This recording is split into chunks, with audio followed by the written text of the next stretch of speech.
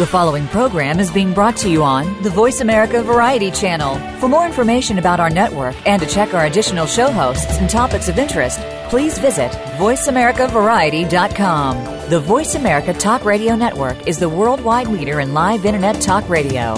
Visit voiceamerica.com. The views and ideas expressed on the following program are strictly those of the host or guests and do not necessarily reflect the views and ideas held by the Voice America Talk Radio Network, its staff, and management.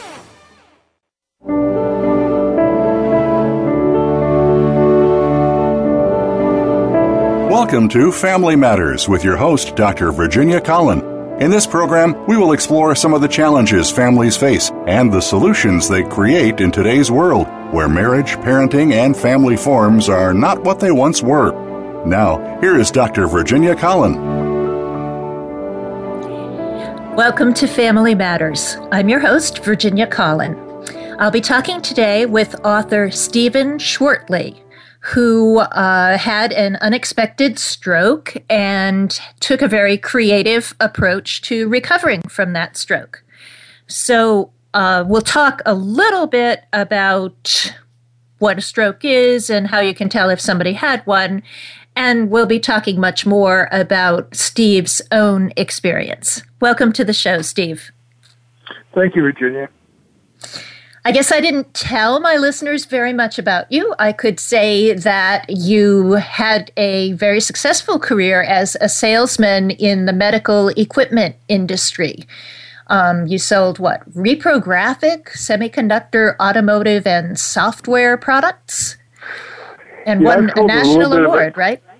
Yeah, I sold a little bit of everything once I got out of college and realized I wasn't going to get into med school. So I started out selling medical equipment and then progressed to selling robots and then reprographic equipment and automotive software and equipment made in Europe. Okay. Tell me about the national award.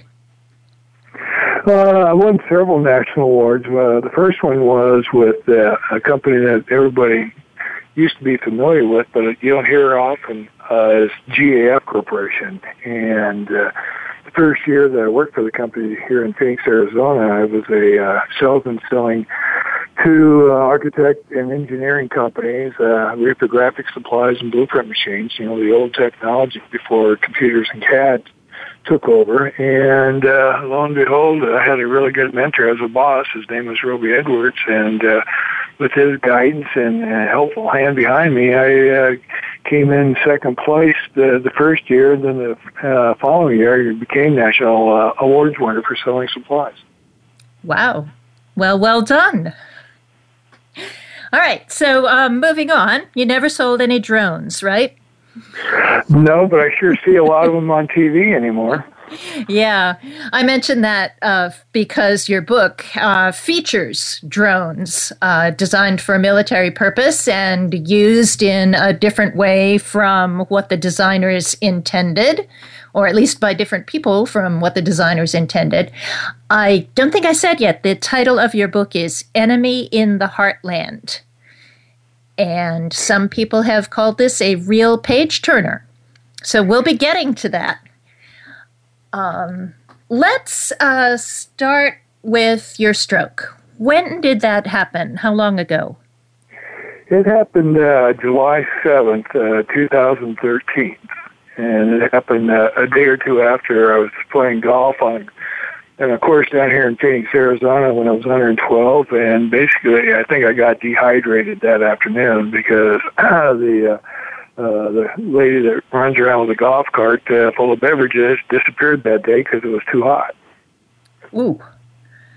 So that's something I did not expect. It sounds like one of the things that people should do to reduce their risk of getting a stroke is stay hydrated. Well, hydrated is one, but the best way to hopefully get rid of a stroke is get it, in contact with your family doctor and go over your family history because, some families have occurrences of strokes more often than other families, and blood pressure and diet and cholesterol and all these different things add up to, you being a good candidate or a bad candidate for a stroke. So one of the things I learned after having the stroke is there are good hospitals to go to and bad hospitals to go to, and that's another question you should ask your family physician. That is, if you have a choice and you have a serious, medical condition all of a sudden springing up on you, which hospital should you go to? Because I guess there is a big world of difference nowadays. That's a good point, too, and also something that I had not thought of. I did do a little research so that I could sound like I knew what I was talking about, even though I'm not a doctor and you're not a doctor. So just for information purposes, a stroke occurs when a blood vessel in the brain is blocked or a blood vessel bursts. And under those circumstances, there's a part of the brain that suddenly is not getting blood and is not getting oxygen and rapidly starts to die. So whatever part of your body is controlled by that part of your brain suddenly doesn't work right. And brain damage actually can start within minutes, so it's important for people to know how to recognize the symptoms of a stroke and call 911 and get help quickly. Getting treatment within the first 2 or 3 hours can really make a huge difference about whether there's going to be a long-term disability as a result. So your stroke, you said it happened in July. You were playing golf. What was your experience? Do you recall feeling faint or what happened? After looking backwards is always interesting when something happens to you. But my wife and I talked about it, and she remembered a conversation I had after I left the golf course that day. And I mentioned that, the last 3 holes that I played didn't seem like I was actually playing. I was playing poorly. And so when I got home that night, went to have a barbecue in the backyard and everything, which is par for the course down here in Phoenix. And then Saturday, I just felt really kind of tired. I had a good night's sleep, but I was just tired. Well, then on Sunday, a couple of friends came over to watch NASCAR. I'm a NASCAR nut. And as we were watching the race late Sunday afternoon, I was sitting on the couch and going, man, why am I so tired? And I had one eye open, one eye shut. Probably about an hour after the race started, I had both eyes shut, sitting on the couch, just listening to the race. And when the race was over, my friends took off, and my wife and I went out to the pool to, jump in the pool and maybe have a barbecue. And about an hour later, she got hungry. So when I got out of the pool to dry off, I reached down for the towel to dry off, and when I stood up, I just went completely backwards and fell flat on my back on top of a couple of recliners. So I'm going, that's not usual. So I went inside the house, and I went in front of a mirror, and I was looking at the mirror because, my vision felt funny, and I looked at the mirror, and remember the old actor Marty Feldman, the guy with the funky eye that was on Young Frankenstein, played Hunchback? One of my eyes was stuck in the corner of its socket.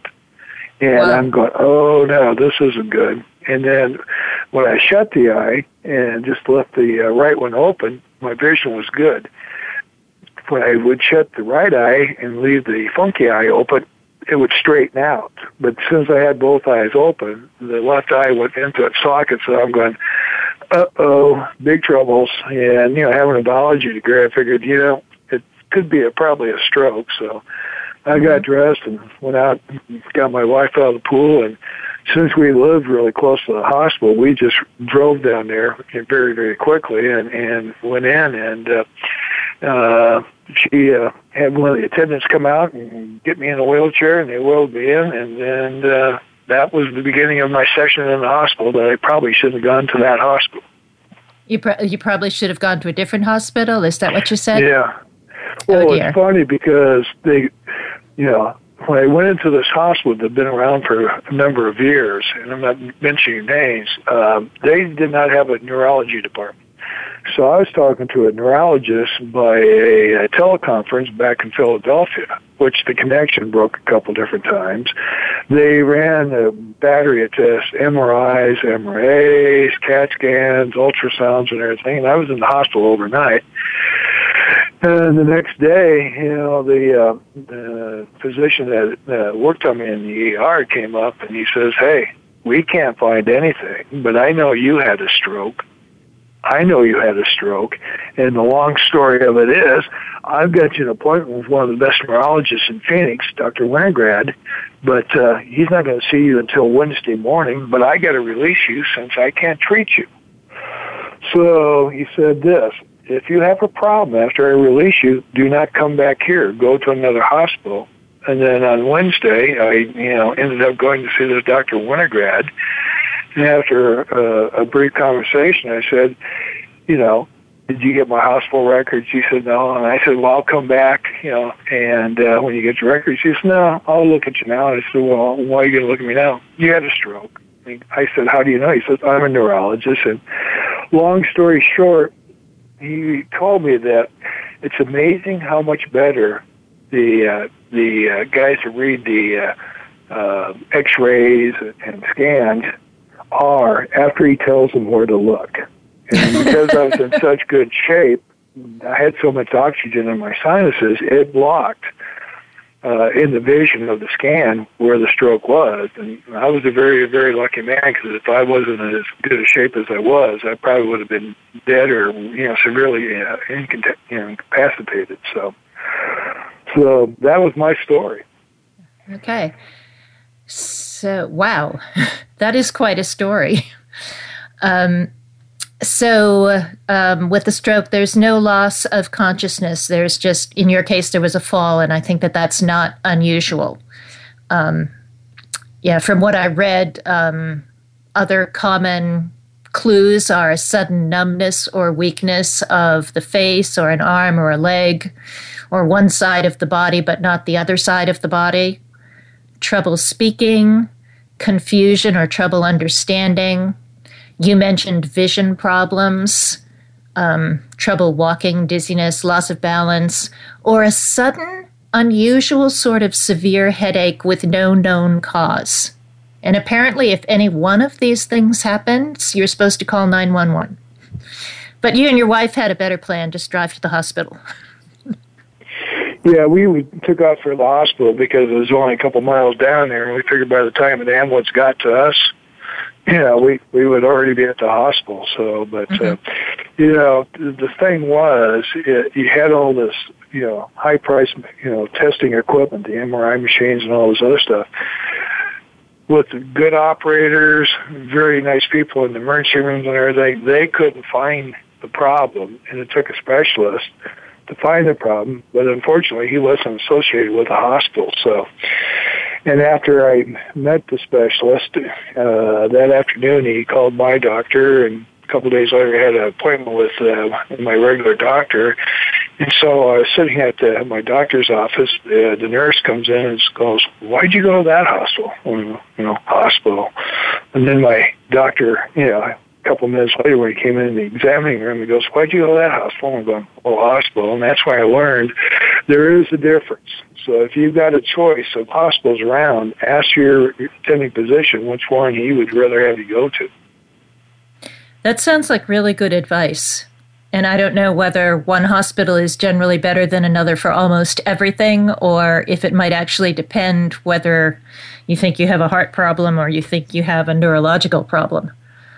Well, I have some relatives that are doctors, and it was a question I never ever thought about asking. And, after talking to them, after having my stroke, they're going, oh, yeah, there's it's a huge difference. It's like a car dealership with on one side of the street, one on the other. Some, take really good care of their customers and some don't. So, yeah. It's a shame that your doctor didn't think to mention that to you before you had a stroke. Well, I never had a problem. My blood pressure was, in control. All my, blood tests were really good. My cholesterol was good, sugar was good. So the only indication that I could have been a candidate down the road was my mom did die at around 66 or so from a stroke.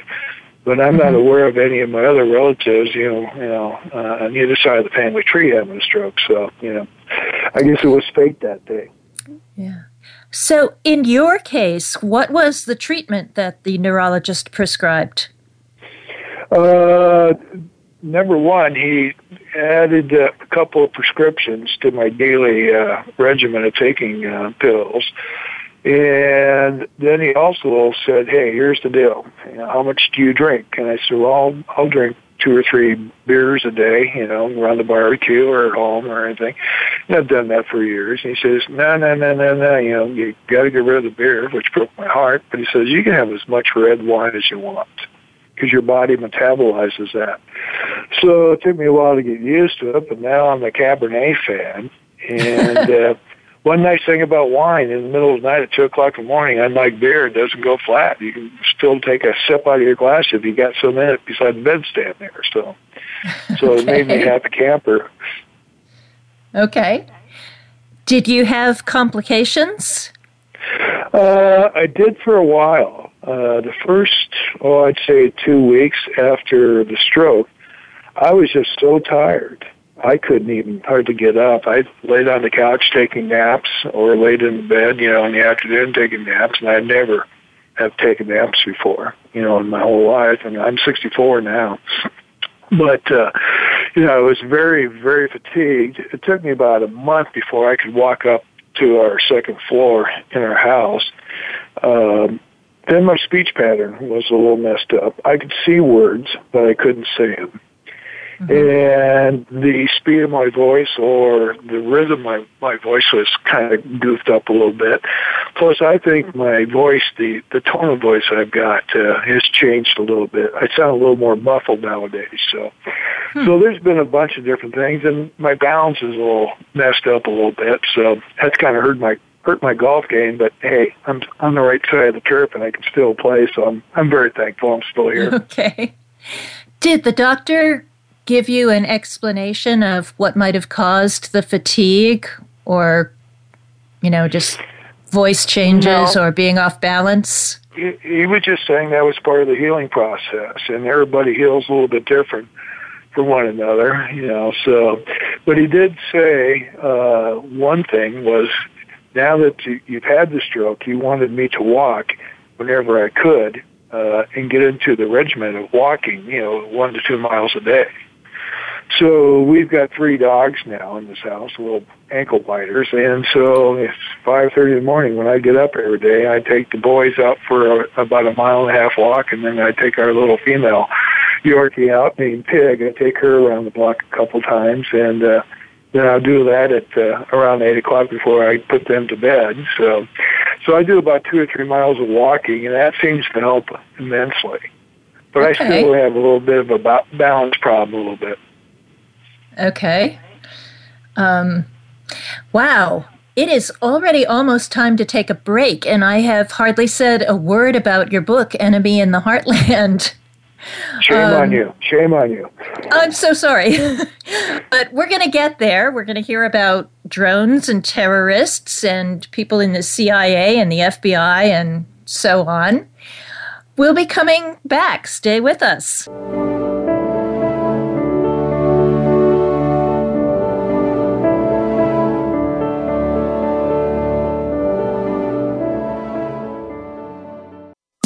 Streaming live, the leader in Internet Talk Radio, VoiceAmerica.com. Most adults are able to make good decisions about how their families can move forward. They do not need to rely on courts to make such decisions, especially in cases of divorce. Far too many people suffer unnecessary anguish because they do not know what family mediators can do.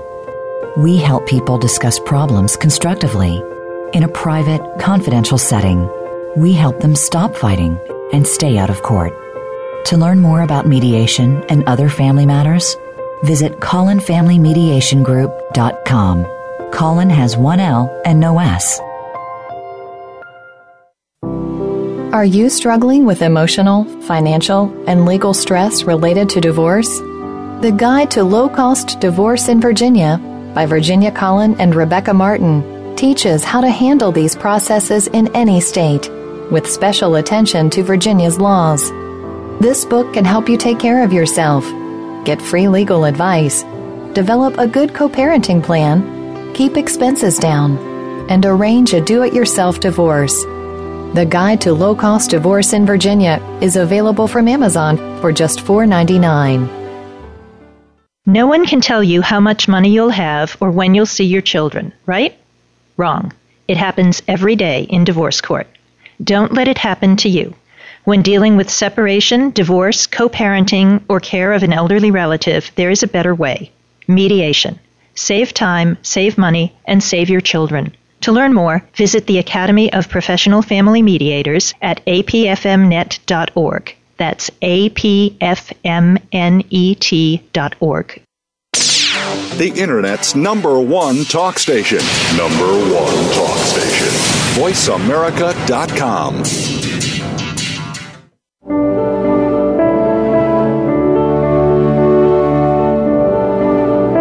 You are listening to Family Matters. To reach Dr. Virginia Collin or today's guest, please call into the program at 1-866-472-5788. That's 1-866-472-5788. You may also send an email to radioshow@collinfamilymediationgroup.com. Now, back to Family Matters. I'm talking with Stephen Schwertley, author of Enemy in the Heartland, which is a terror novel. I'm Virginia Collin, your host, and here we go. So, Stephen, what prompted you to write this book? What was your inspiration for this? Well, after the stroke, it was probably, I probably took about 4 to 6 weeks of medical leave from my job as a recovery period. And then once I started back up, the company I was working for was a very small company, and they decided that they were going to lay me off in November of 2013. So being age 62 at the time, there wasn't too many companies out looking for a older gentleman that I was with a medical condition, having a stroke. So my wife, who is a psychologist and a behavioral analyst, she says, why don't you start writing those books that you've had in your head? You've always had good stories to tell people and everything, so why don't you sit down and start writing one? So that was the push that made me do it. So it was actually your wife's suggestion. Well, if you listen to your wife, you shouldn't get in trouble. That's what I'm told. Okay, we're going to do marriage advice too today, apparently. Oh, I'm full of that. So. Okay. Did you have any prior experience with creative writing? No, I didn't. Except for writing sales reports and marketing plans, and so it was the first time out, and I was lucky. But I think the reason why I was lucky was, number one, I chose a subject that everybody's familiar with, terrorism. I chose a device that created the terror, drones, which everybody sees every day. So between those two and having the devious mind that I have, everything worked out pretty good. Well, that's lucky. So was it actually part of your idea of what was going to help you recover from the stroke was that you would do this creative writing?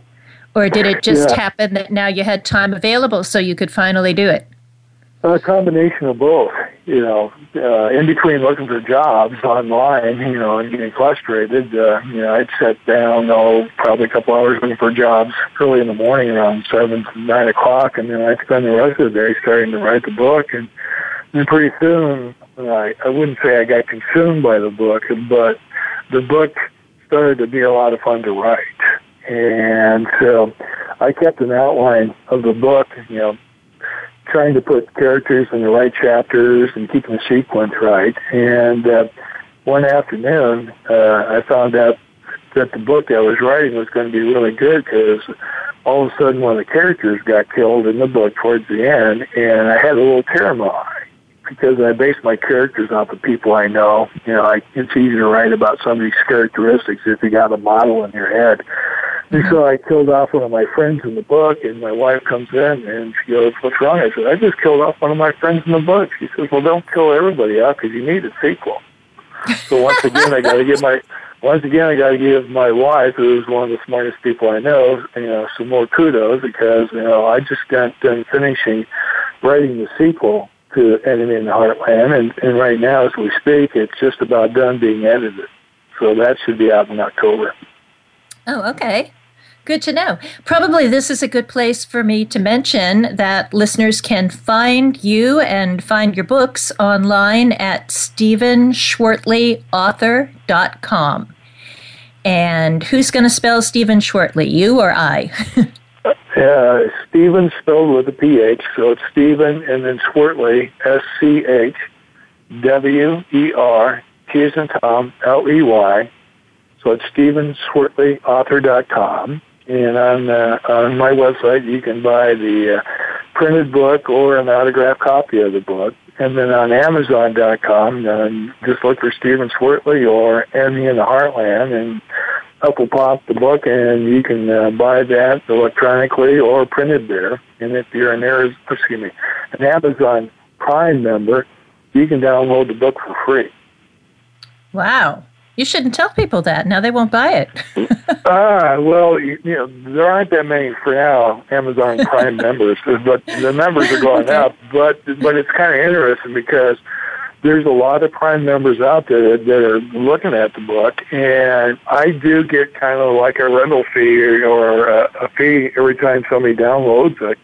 The key is they have to read the book halfway through. So I get income generated either where they buy it or they become a Prime member. So either way, Amazon nowadays sells about 85% of all the books in the world. Oh my gosh, that's a lot. Yeah, that's where my book is for sale also. Mine is not a terror novel. Yeah. Well, terrorism is such an interesting subject, that, I'm always looking for more and more people to write reviews for me once they've completed reading the book. But the biggest surprise that I've had lately is the number of reviews that are written. I'd say about 60 to 70% of the reviews are written by women. And I never in my wildest dreams ever thought that they would, be interested in that type of book. I would not have guessed that either. I would have guessed that the audience would be disproportionately male.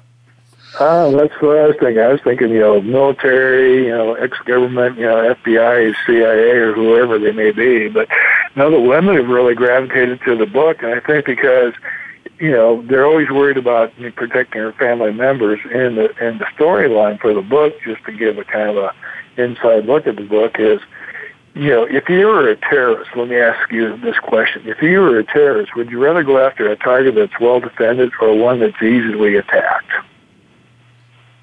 I think I would go for the one that's easily attacked. Good answer, because the book is based on a terrorist attack in the central United States when nobody expected. So, and being from Iowa, I'm familiar with the Midwest, so, most people are worried about if their sweet corn is ready to eat or if their kids are there on time for their Little League baseball games in the summertime. They're not expecting an attack by a bunch of drones. Good point. Yeah, I was worried a bit about the Sears Tower in, Chicago after 9/11, but I didn't think very much about the St. Louis area. Yeah, well, nowadays, I've got myself set up on these Google alerts talking about terrorism or drones and everything, and it's kind of interesting reading because these drones, whether, the kids are playing with them or dad sitting there with a six-pack is playing with them, but these drones are popping up all over the place, and I think drones have a very useful function. But like everything else, a car doesn't kill people. It's the driver that kills people. And, someday some of these kids are going to, do something bad with the drones. Because you can go on YouTube right now and watch people, putting guns on drones and blowing up targets. It happens every day. So, oh my gosh! Just go to YouTube and write drone and guns and see what pops up. And there's some pretty interesting videos there you can watch for free. Oh, that does not sound good at all.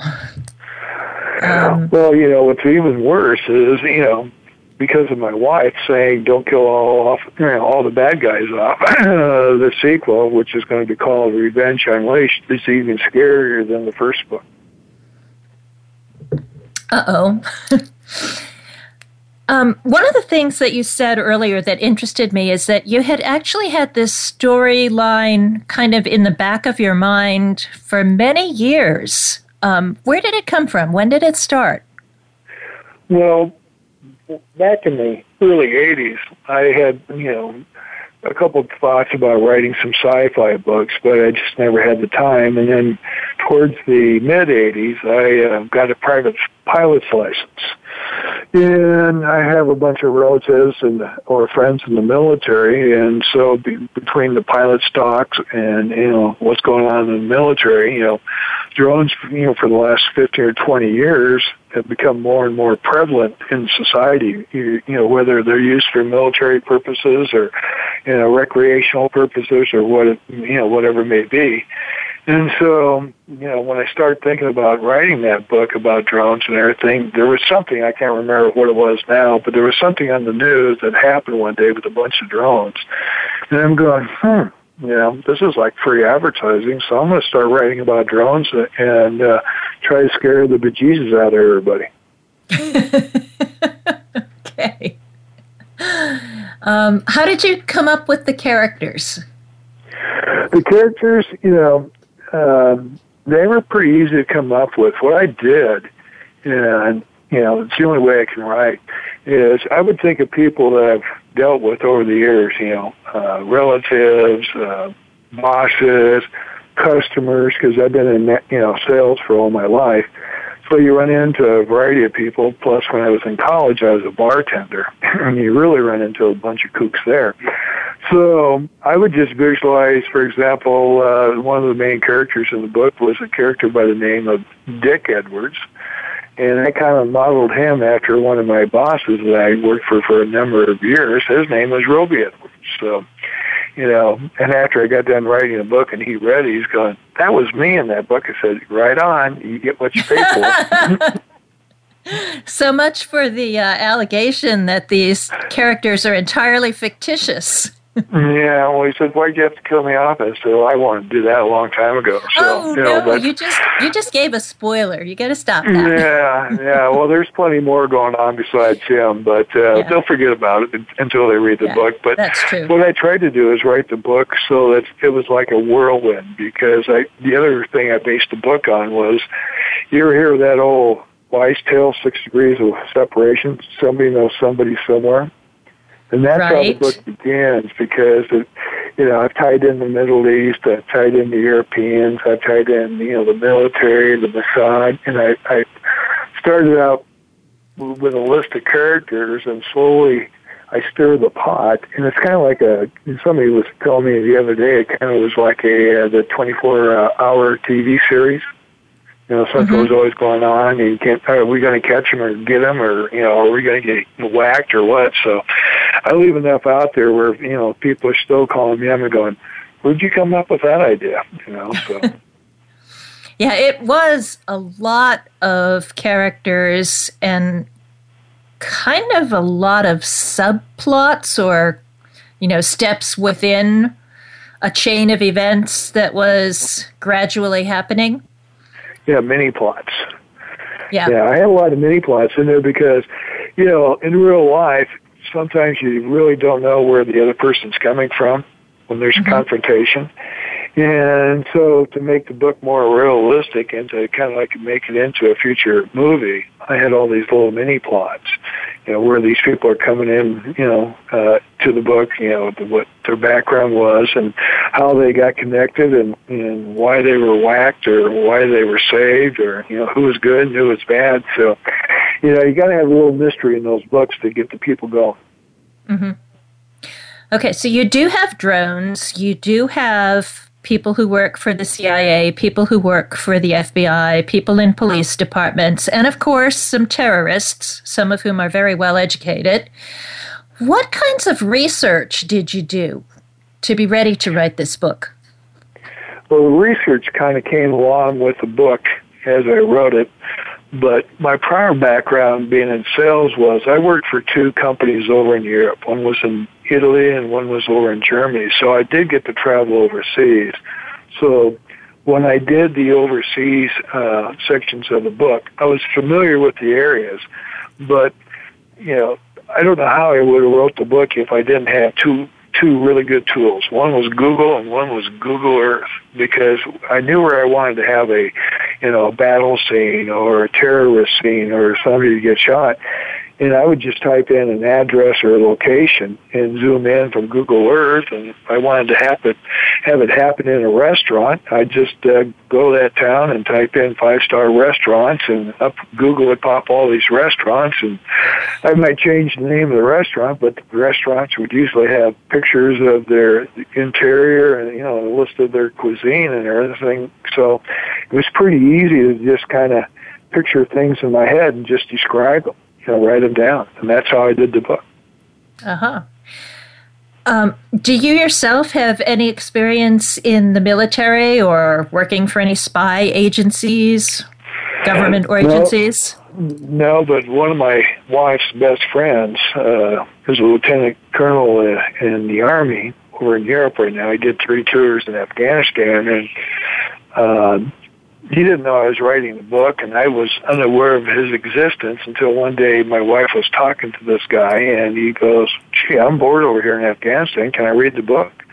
And it was one of the best things I ever did, because I got to have his view of the book from a military sense, and he offered 1 or 2 suggestions, like some of the people in the book I needed to elevate their rank so that they could do actually what I said they could do. But he wrote back after he read the book, and he asked me those questions. Hey, have you ever worked for the FBI or CIA or ever been in the military? And I wrote back, no. He says, you might get a phone call one day. But he did ask one question, were you a pilot or anything? And I was a pilot. So like I said, between flying and having a devious mind, full of plots and subplots, the book turned out pretty good. So far, all the reviews on the book have been 5-star. Wow, that's impressive. Yeah, the one thing I ask people to do every day, right now, my tender age of 64, being young in my career, reviews are like gold. So, I would really hope that, your listeners, once they read the book, if they would write a review, I'll thank them from the bottom of my heart. Okay. All right. Then I guess everybody knows if you read the book, it would be good to write a review. Unless, of course, it's not going to be a 5-star. What'd you say? Pardon? I said I'll be waiting for your review. You may get that in more detail than you want. Okay. Was there one character in particular that you identified with? There were several characters. One was a young kid for the CIA, an older gentleman for the CIA, a couple people in the military. Because it became like a brotherhood. The book did. All the good guys, the bad guys, they were the hood.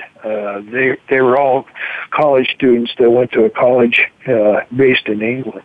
And 13 years later, after they graduated, they came and did their terrorist attack in the United States. But remember back in the early 70s when the Olympics were in Germany, where the terrorists killed a bunch of athletes? Right. I had forgotten about that, but that was awful.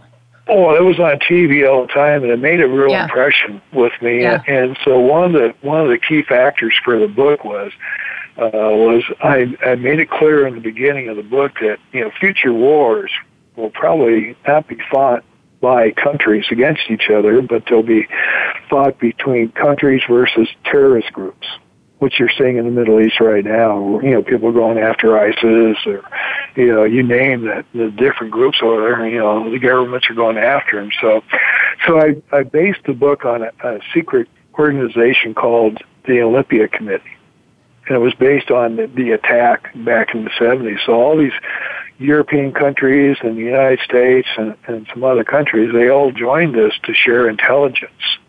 Mm-hmm. And that's where the book starts beginning, because somebody hears something over here in the Middle East, and all of a sudden there's an explosion in New York City, and Well, all of a sudden somebody goes, hey, I think these might be related. And as people investigate the different events that happened in the middle of the book, they realize that, bad guys are coming to the United States. The question is, how they're going to do it and where they're going to do it and how many people are going to get killed. Right. Do you have any idea in real life whether that level of cooperation and information sharing among countries really exists? Is there a high enough trust level for that? Well, there's one that's been around for years, and everybody's heard about it on TV and movies. Interpol, the police kind of like community.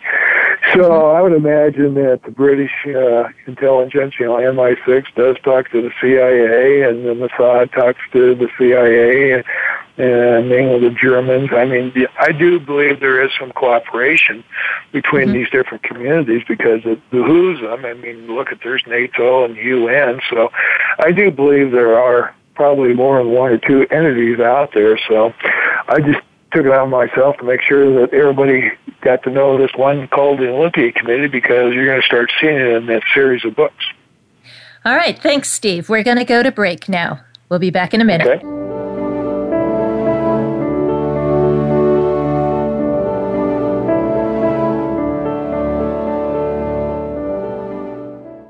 Stimulating talk. It gets those synapses in the brain firing really fast. All the time. The #1 Internet talk station where your opinion counts. VoiceAmerica.com. No one can tell you how much money you'll have or when you'll see your children, right? Wrong. It happens every day in divorce court. Don't let it happen to you. When dealing with separation, divorce, co-parenting, or care of an elderly relative, there is a better way. Mediation. Save time, save money, and save your children. To learn more, visit the Academy of Professional Family Mediators at apfmnet.org. That's apfmnet.org. Most adults are able to make good decisions about how their families can move forward. They do not need to rely on courts to make such decisions. Especially in cases of divorce, far too many people suffer unnecessary anguish because they do not know what family mediators can do. We help people discuss problems constructively. In a private, confidential setting, we help them stop fighting and stay out of court. To learn more about mediation and other family matters, visit CollinFamilyMediationGroup.com. Collin has one L and no S. Are you struggling with emotional, financial, and legal stress related to divorce?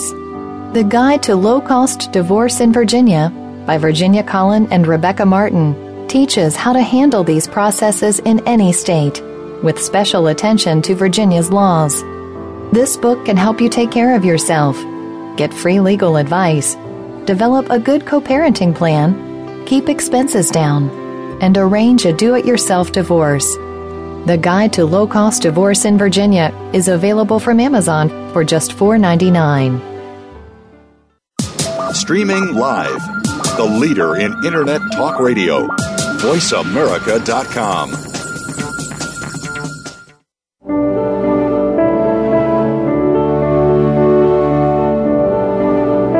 You are listening to Family Matters. To reach Dr. Virginia Collin or today's guest, please call into the program at 1-866-472-5788. That's 1-866-472-5788. You may also send an email to radioshow@CollinFamilyMediationGroup.com. Now, back to Family Matters. I'm Virginia Collin, talking today with author Stephen Schwertley, who has written Enemy in the Heartland, a novel about terrorism at the heart of the United States. Steve, what was the hardest part of writing this book? The hardest part was actually to sit down day to day and write the book. So I treated the writing the book as a job, and also as therapy for me to recover from my stroke, because I could tell every day as I wrote, I could see things a little bit more clear in my mind. And to me, it was the best therapy I could ever suggest to anybody if they could, sit down and write something. besides doing the exercise to rehabilitate your physical body, but the mental, you've got to do something. So for me, I was lucky enough to, right off the bat, find out that writing was the cure for me. That's a great idea. I bet that would be true for a lot of people. I mean, some people might write memoirs and other people might write short stories or novels, but that would work for a lot of people probably. Yeah, because, it doesn't have to be, something long. It can be very short, like a letter to a friend. But I just got into, writing the book, and the more I wrote into Enemy in the Heartland, the more fun it became. And after a while, I was going, what else can I do to scare people? And so it got to be a game after a while. So like I said at the beginning of the interview, when I knocked off one of the good guys and my wife came in, it was at that moment when she said, don't kill off everybody. It just kind of clicked. So writing has become my career now by hook or crook. Mm-hmm. Yeah, I wonder, too, for other people, maybe a different kind of creativity would be therapeutic, maybe painting. Oh, yeah, painting or, even sitting down playing, cards with people or doing chats, with computers, something that, includes, some type of conversation. And the book writing for me worked out, really good because it really made the time go fast every day. Even though it was hard sometimes to sit down because I'm an outside person. And some afternoons my wife would come in and say, hey, you're going crazy. Go outside, get some sunlight. So, she told me to go out and play golf, which is, to me, really nice. So, yeah. So it worked out pretty good. And, now my mission is just to go out and connect with as many talk show hosts such as you who are professional, to help spread the word on my book, because being an independent author is the hardest way to go. I don't know a big publicist or an agent for a publicist or a movie producer, but one day it will come, if you have the faith. So, basically I just started to be in business for myself again. Mm-hmm. Mm-hmm. All right, so this book has spies, it has drones, it has explosives, it has very sneaky people, it has very vengeful, hurt, angry people. It's intended to be pretty scary. Do you think that something like the events in this book could really happen? Yeah, I mean, put it this way. One of the things that really convinced me that I was on track was after I wrote the book. I finished the book last summer, in 2014. Well, one of my cousins, who passed away yesterday, he was, battling cancer last year. And so I went back to the Midwest, back to Iowa.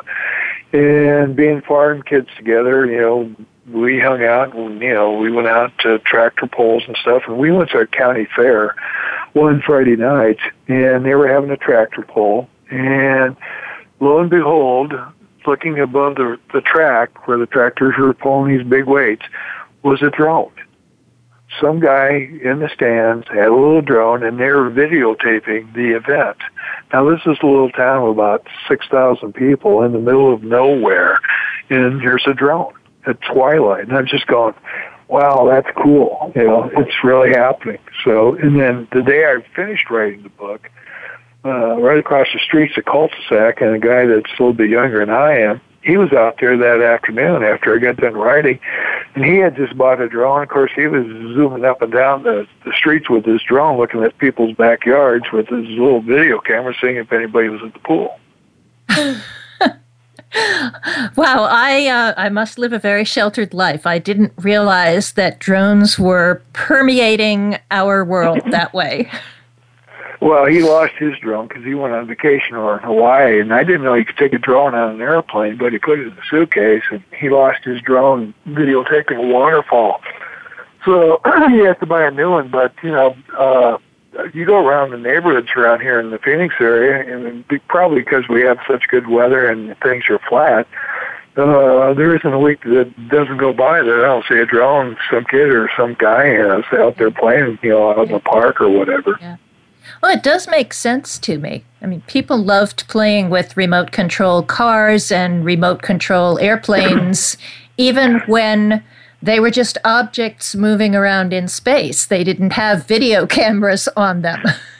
Well, think about it. Drones are never going to go away. I don't believe Amazon is going to have luck delivering packages with drones because, if a gust of wind comes up and a drone's propeller chops off a kid's finger, that family's going to end up owning part of Amazon. But, when you think about fire departments and high-rise buildings, if they can't get up in the building, they can use the drone to go up and zoom in with their cameras to see if there's any survivors or people trapped. Or out here, for rescue, people get lost on hikes or going up mountains. Drones can help.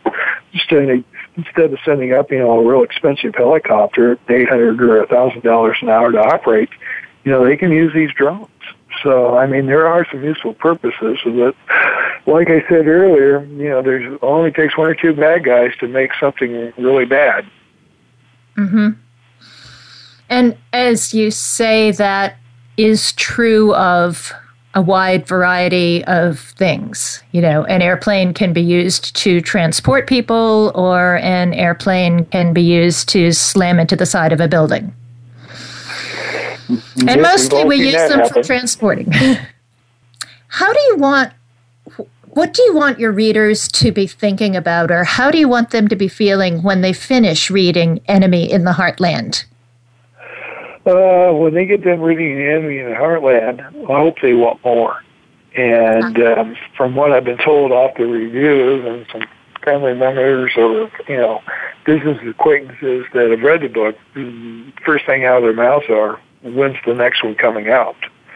Which should be this October. And it's going to be called Revenge Unleashed. But I just want people to sit down and just think about, day-to-day life, how factual this book can be. How easy you can see this in your mind happening. And, people profit off of war and terrorism. Munition factories, the more terror there is, the more guns and bullets they sell, things like that. So everything that's in the book is plausible. And I made it very simple for people to see the plots stirring. They just have to realize that, most plots can go undetected. And that's what I wanted them to understand is, hey, you got to be visual nowadays. Mm-hmm. Yeah, I think you did a pretty good job convincing me of that this sort of stuff could happen. Maybe not exactly the events that you envisioned and created in your novel, but similar things could happen under the radar. Well, one of the things, you asked about research, and one of the things I'll suggest to your listeners and to you is, go do a Google alert and set the alert for drones. So whenever there's an article about drones, good or bad, it will pop up. And since I've done that for the last year and a half, you'd be amazed at how many drone attacks you never hear of that happen over in the Middle East or around the world. This is kind of like that movie Terminator, Skynet, the machines are coming. The drones are kind of like that first generation of machines that can be friendly or can be evil. Yeah. I actually attend a Quaker meeting, and our meeting house is right up the road from CIA headquarters in Langley. So we've had people who think drones are armed drones, not drones in general, but drones with weapons are very dangerous and a very big mistake. We've had them visiting us at the meeting house. And there are a couple of kinds of problems they mention. One is that it's so hard to be sure whether you've identified the right target.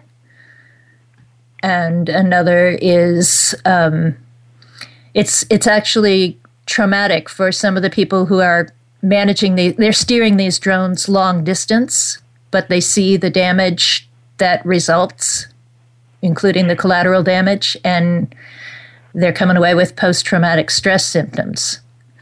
Well, now you've opened up the can of worms that's inside the book.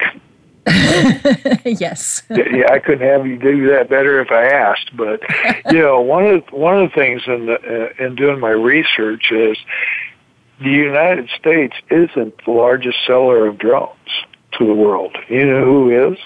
I don't know. Israel. And there are a bunch of countries that would surprise you on the list of drone sellers around the world. But this is not going to go away. And, okay, now this is a new line of research. How did you find out this information? Is Google. This, again, just internet searches? Yep. It's just one of those things where, you start thinking of goofy thoughts and you start doing research. And that's why, some of these other kids that you see nowadays, what's the latest on the news that you're starting to hear besides drones? And it's something that's just really come up this last year, because it's going to be the title of the third book. I don't have a guess. Homegrown. You ever hear that term on TV the last couple months? Homegrown terrorist. Homegrown terrorist. Yeah, I have heard that. Well, the title of the third book that's just hitting my computer is called Homegrown, The Unexpected Terror. All right. I want to mention again that people can find your first book, Enemy in the Heartland, and in the future we'll be able to find the sequel at your website, StephenSchwertleyAuthor.com. We have about a minute left. Are there any closing comments or that you'd like to make, or anything you'd like to repeat for emphasis? Well, one of the things is I'd like to say thank you for having me on your show. You've been very kind. The other thing is, please go out and buy the book. It will entertain you. Most people have told me after they got past the first 4 chapters, I started marital stress because they wouldn't put the book down. So, and then if anybody knows a good movie producer, I've been told that this book would make a great movie. So I'm looking for any help that I can find. So I found out a long time ago, the more people that work on a project, the better success you have. So buy the book and help me out. All right. Thanks very much, Steve Schwertley. Thank you, Virginia.